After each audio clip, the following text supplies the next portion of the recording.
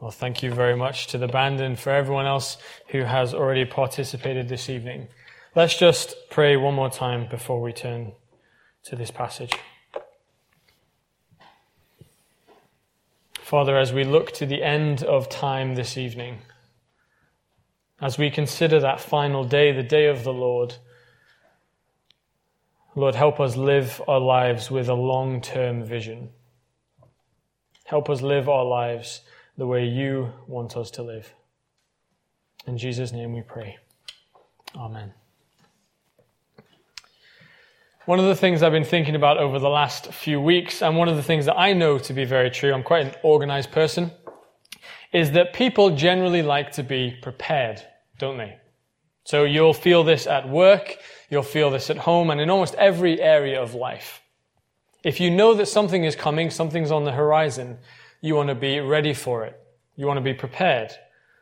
And so, for example, in the beginning of May, Sabina and I were told that we needed to leave our apartment. The landlord needed it back, so fair enough.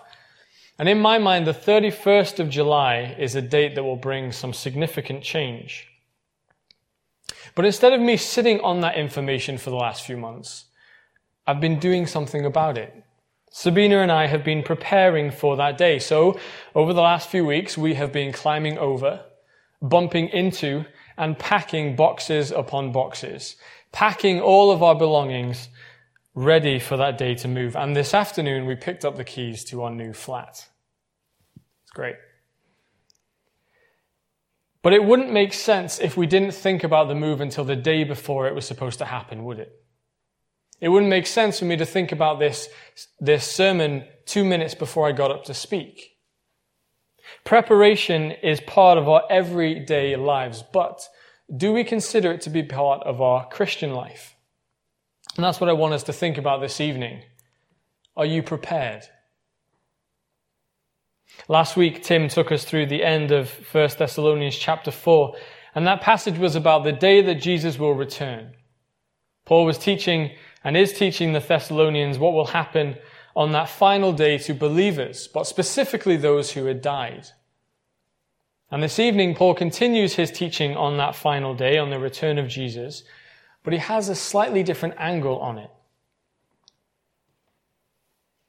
Paul is saying that Christians should be prepared for the final day of the Lord, the day that Jesus will return, because that is the will of God. That we would be sanctified, made more and more into the image of Jesus. And Paul says for Christians to be prepared, they need to know 3 things. Know what's coming, know your identity, and know how to live. So the first thing that Paul says to the Thessalonians is know what's coming. Verses 1 to 3, know what's coming. So here we see the beginning of another teaching slot in this short book of 1 Thessalonians, and it starts in a similar way to the previous section. So if you glance over the page to 1 Thessalonians chapter 4 verse 1 and compare it with chapter 5 verse 1, you'll see that they both have this sense that Paul is starting to teach something new, or to clarify something that Timothy maybe reported back to Paul as being slightly off, slightly skew-whiff. And so in chapter 5, verse 1, Paul starts to correct and teach the Thessalonian church about times and dates of the return of Jesus. So it appears that there were some in that church and in that city who were preoccupied with the time and date of Jesus' return. And they were just as preoccupied as there are theories today. So I did a quick search this week, and I have, in my short lifespan of 26 years, I have lived through at least 14 major theories and predicted dates of Jesus' return. 14 in 26 years. Now I think that some of the Thessalonians were looking at the persecution that seems to have begun around them. That's referenced more in 2 Thessalonians. But they might have seen how they were becoming more and more marginalized in society and think, surely God won't let this continue. Surely Jesus will return.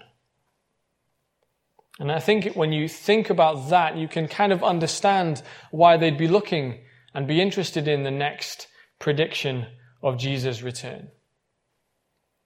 Similarly today, people get caught up in signs and wonders. All you need to do is go online. Check social media and you'll find almost a different prediction for any given day of the year.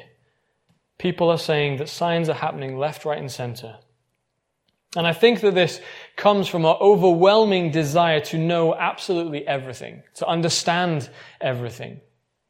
If we don't understand something, we work our hardest until we do understand it. But will humanity ever really be able to understand the Almighty God? No. Will we ever know exactly when Jesus will return, exactly how and in exactly which sequence things will happen? Sure, in the Bible we have many indications, but can we know for certain? No. And so Paul encourages us and the Thessalonians not to look in times and dates, but instead to focus on what you have already been taught. In verse 2, Paul says that the day of the Lord will come like a thief in the night. Now we've seen this day of the Lord before, haven't we? Just a few weeks ago we finished our morning series on the book of Joel, and it spoke a lot about the day of the Lord. The day of the Lord is when Jesus will return. It is a day of blessing for his people because they will be reunited with their King. But it will be a day of calamity and destruction for those who do not know Jesus. Those who reject Jesus in this life will be rejected by him on that final day. But Paul says he doesn't need to explain this because he's taught it to them before. They knew that Jesus would return and that he would come like a thief in the night. Now, I don't know how much you know about thieves. Maybe you have personal experience of being robbed.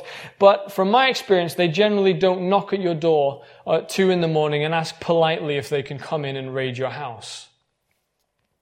No, they come in the dead of night when nobody's expecting them, when nobody in the house is expecting any activity, and they get away with all the valuables. Paul says that this day of the Lord will come like a thief in the night, meaning that the day of the Lord is unpredictable. You will not know when it is coming until it is here. But there will be those who are expecting that day.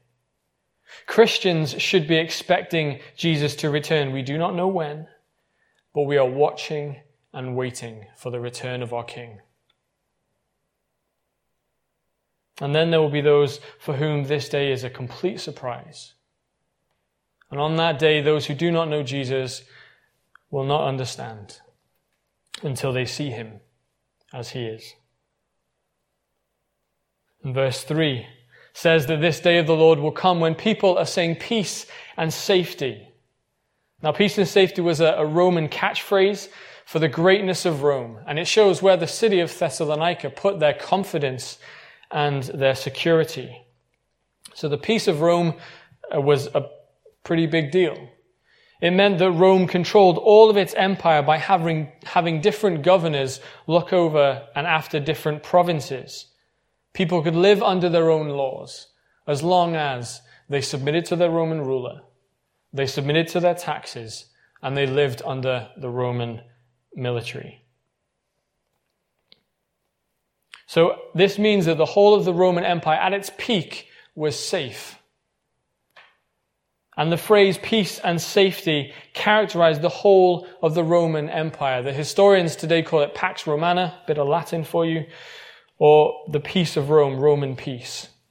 People trusted Rome to protect them.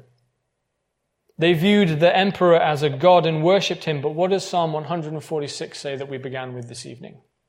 Do not put your trust in princes, in human beings who cannot save. When their spirit departs, when they die, they return to the ground. On that very day, their plans come to nothing.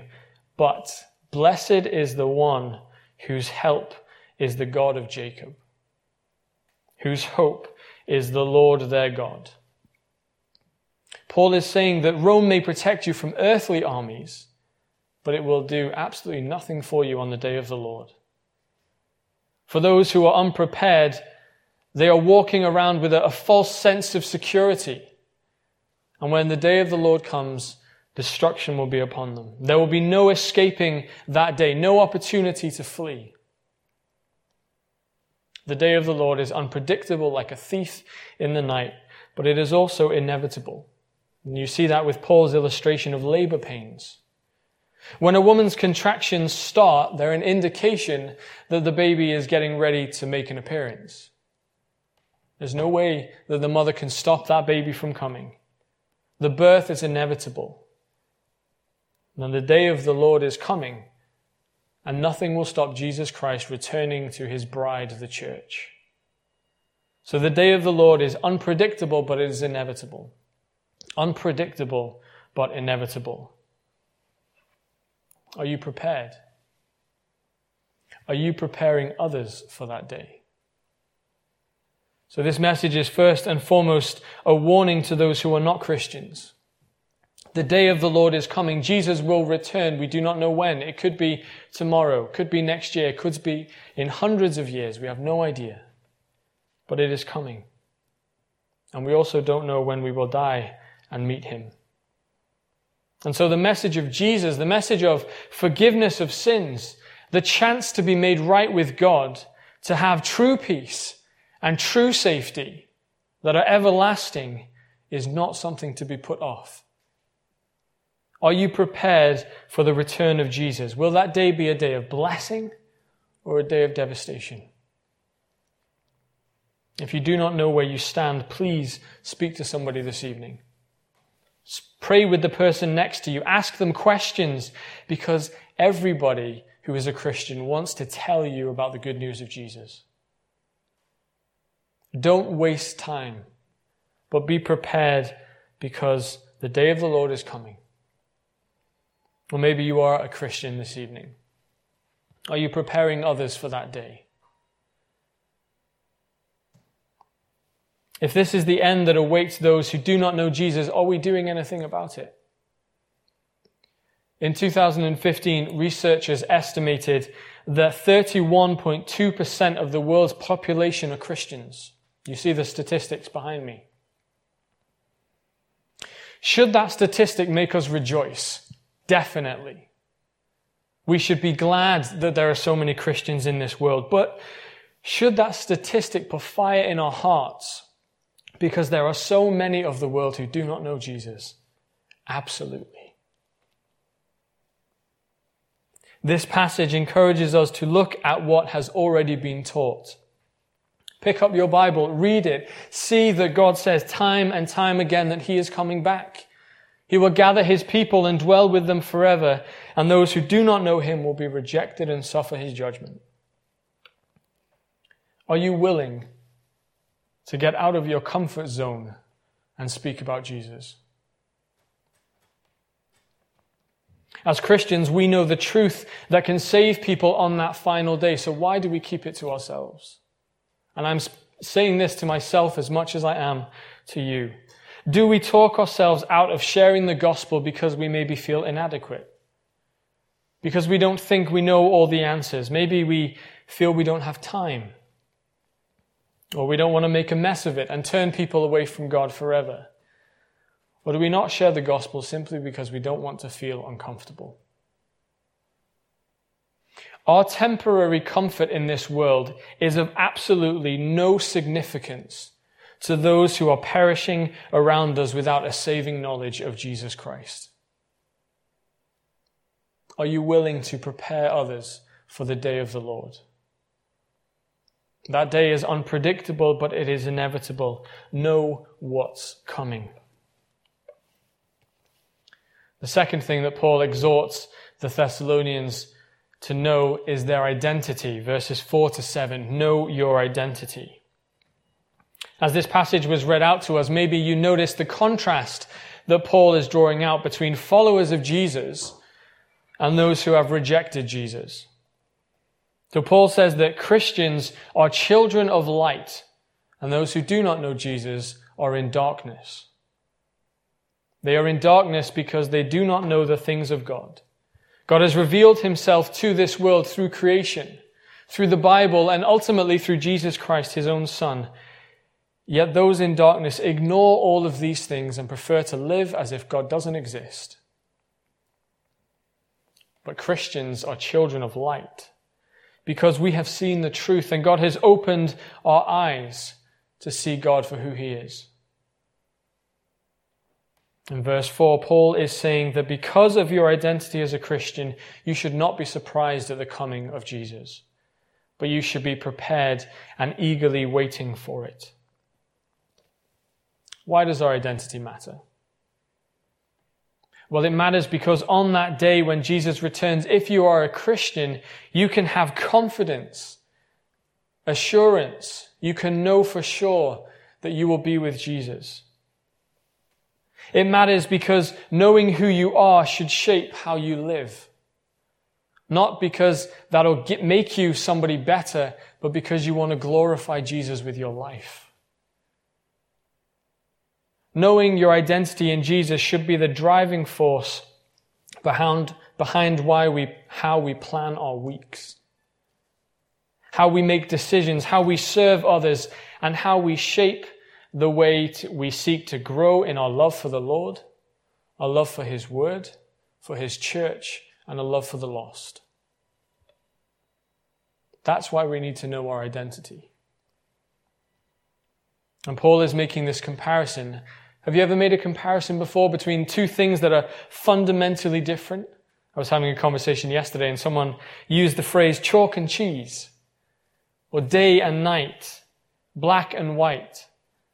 These phrases highlight the differences between two people, two worldviews, two political ideas, whatever it may be. But that is what Paul is doing here. As children of light, as people who know Jesus and have sat under the teaching of Paul, as people who've been passed on the knowledge of the second coming, the Thessalonian church should not be surprised when it comes, but they should be eagerly expecting it at any moment, living in anticipation of that day. The light has been revealed. Jesus Christ came into this world of darkness to bring light. But the Bible says that those in darkness loved the darkness instead. Their identity as children of light should comfort them because it means that the day of the Lord will not be a day of destruction, but a day of celebration. And if you're a Christian, that is the same for you. Now, up until this point in this passage, Paul has been using you language. So verse 2, you know. Verse 4, you brothers should not be surprised. Verse 5, you are children of light.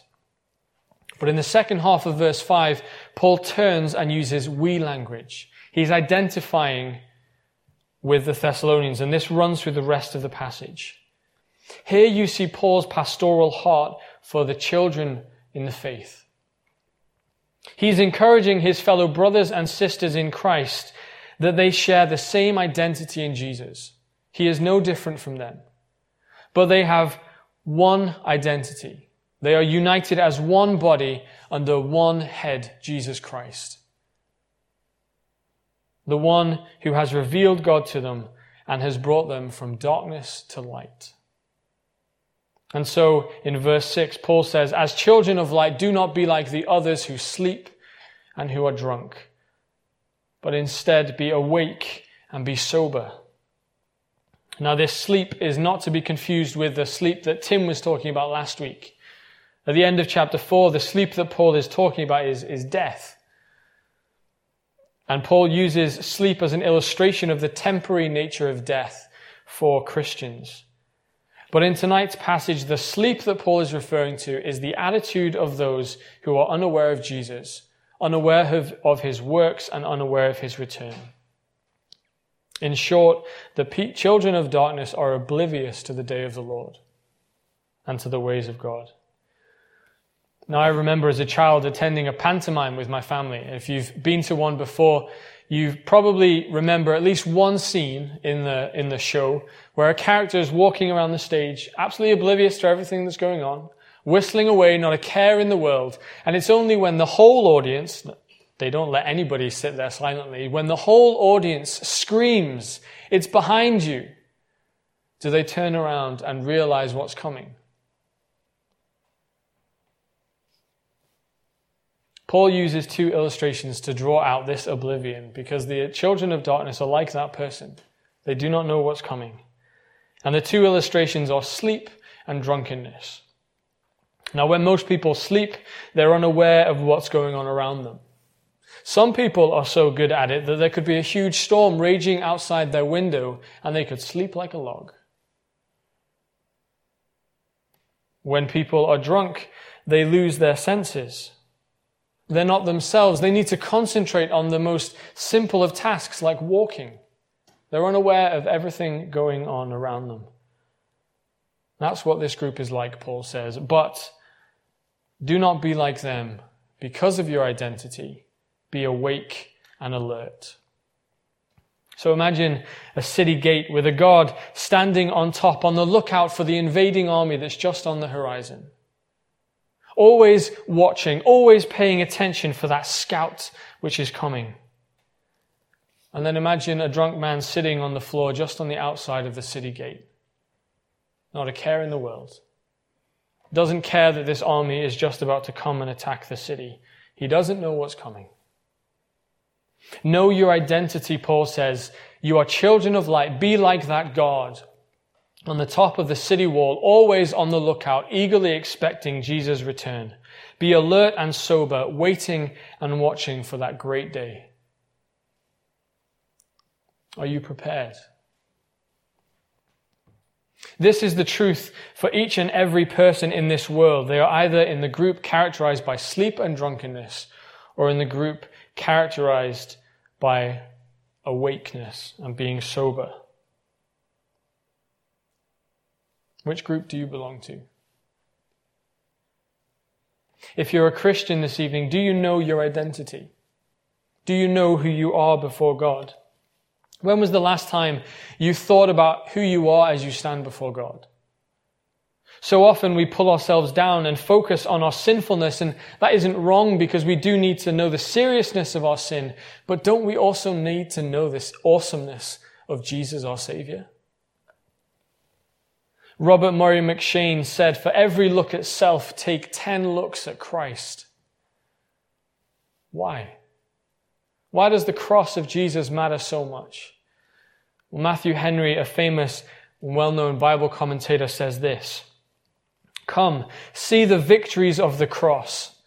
Christ's wounds are thy healings, his agonies thy repose, his conflicts thy conquests, his groans thy songs, his pains thine ease, his shame thy glory, his death thy life, his sufferings thy salvation." As a Christian this evening, soak in that glorious truth that through Jesus Christ you have been delivered from darkness to light. You have been declared free, forgiven, and have been set apart by God and for God through Jesus Christ taking your place and your punishment. You are no longer in darkness, but now you have been called into the family of God. You have a seat at the table. Isn't that a marvelous truth? Isn't that something that can get us excited and want to tell people about? Shouldn't that prepare us to meet our Father one day? Your identity on the day of the Lord matters and will determine how you spend eternity. Will you live in darkness now and forevermore? Or will you live in light now and forevermore? Will you be prepared? I beg you, please be prepared. And for people to be prepared for the day of the Lord, they need to know what's coming. They need to know their identity. And lastly, they need to know how to live. Verses 8 to 11, know how to live. The Thessalonians know their identity in Jesus. Paul has made that clear to them, but he doesn't stop there at the head knowledge level. He gives them practical advice on how to live it out. It makes no sense to know a lot of things, but to not actually put any of it into practice, does it?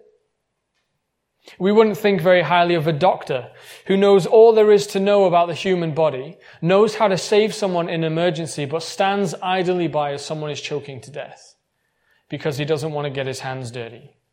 He doesn't want to put his knowledge into action. It doesn't make sense for someone to store up a load of head knowledge, but to do nothing with it. Knowing your identity in Jesus should result in your life being changed. You growing more and more into the image of Jesus Christ. And that is done through the power of the Holy Spirit that we'll see more about next week.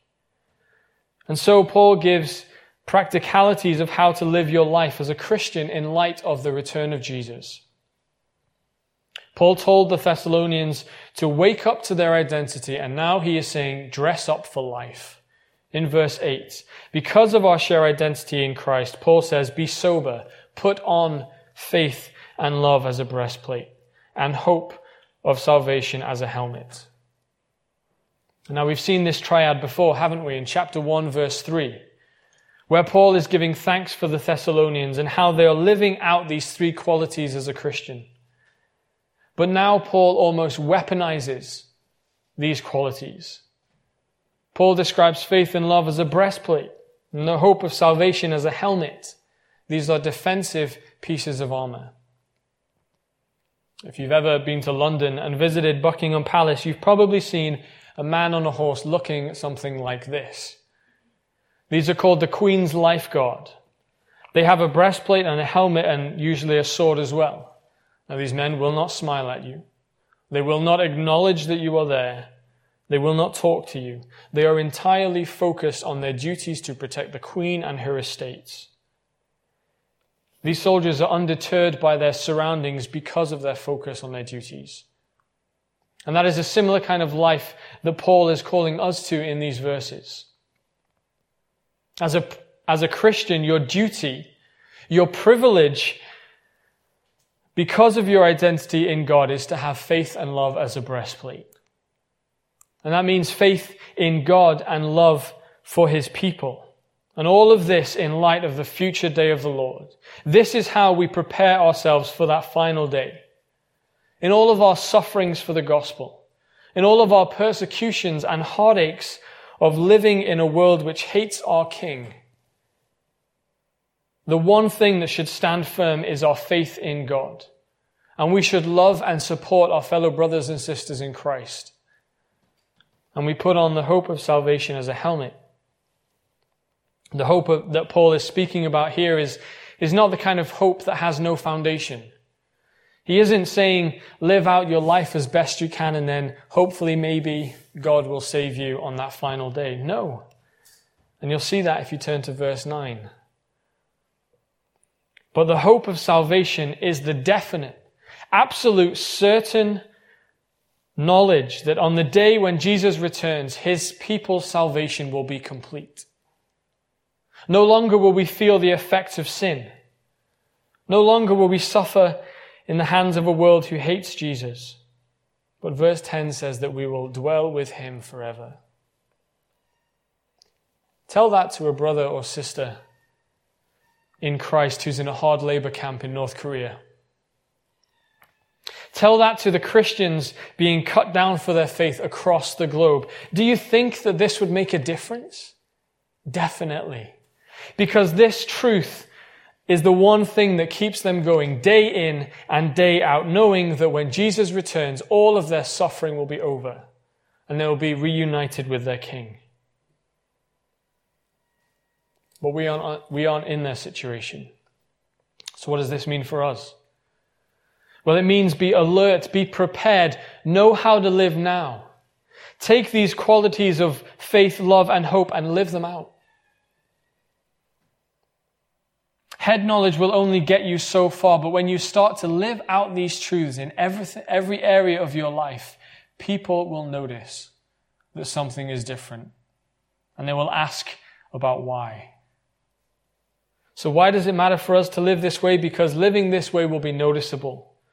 Living this way will give us opportunities to tell people about Jesus. And living this way will keep our eyes fixed on Jesus. Because everything we do is done for him. Verses 9 and 10 are a short summary of the gospel message.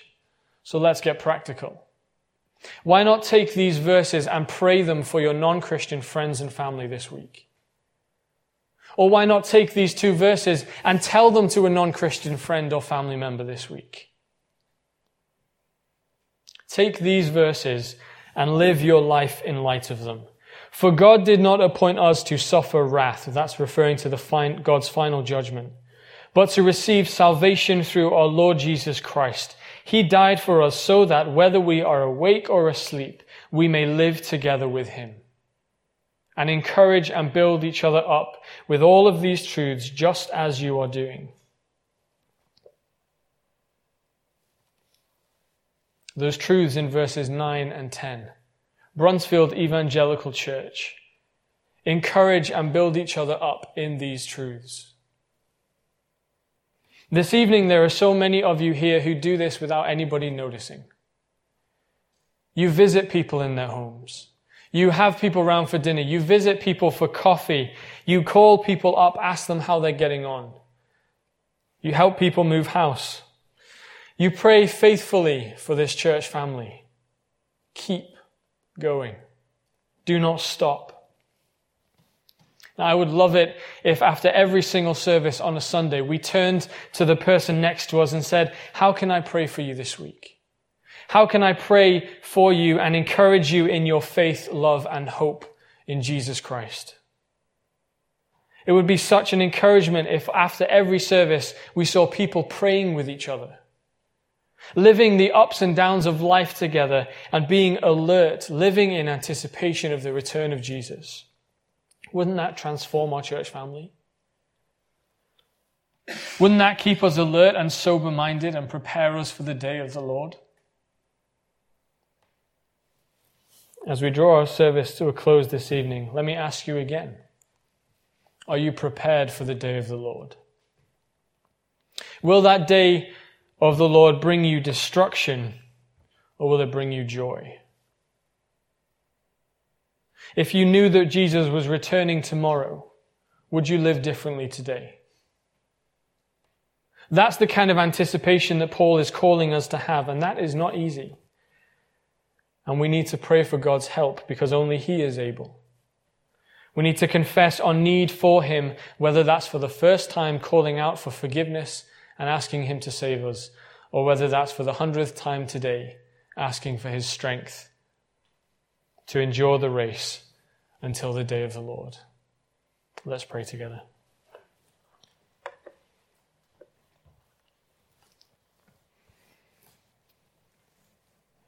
Heavenly Father, we thank you so much that you have revealed yourself to us in your word. And we thank you that you have spoken to us through the Bible. And Lord, I pray that as we go into life this week, as we go to work, as we go stay with the grandkids, as we play around with the kids, as we join with friends and family in the evenings, Father, would you constantly be preparing us for that final day? And Lord, would you give us opportunities this week to tell people of our identity in you and to share how they too can have the amazing opportunity to be forgiven and to be made right with you. We ask this knowing that you are able and that you are faithful. In Jesus' name, amen.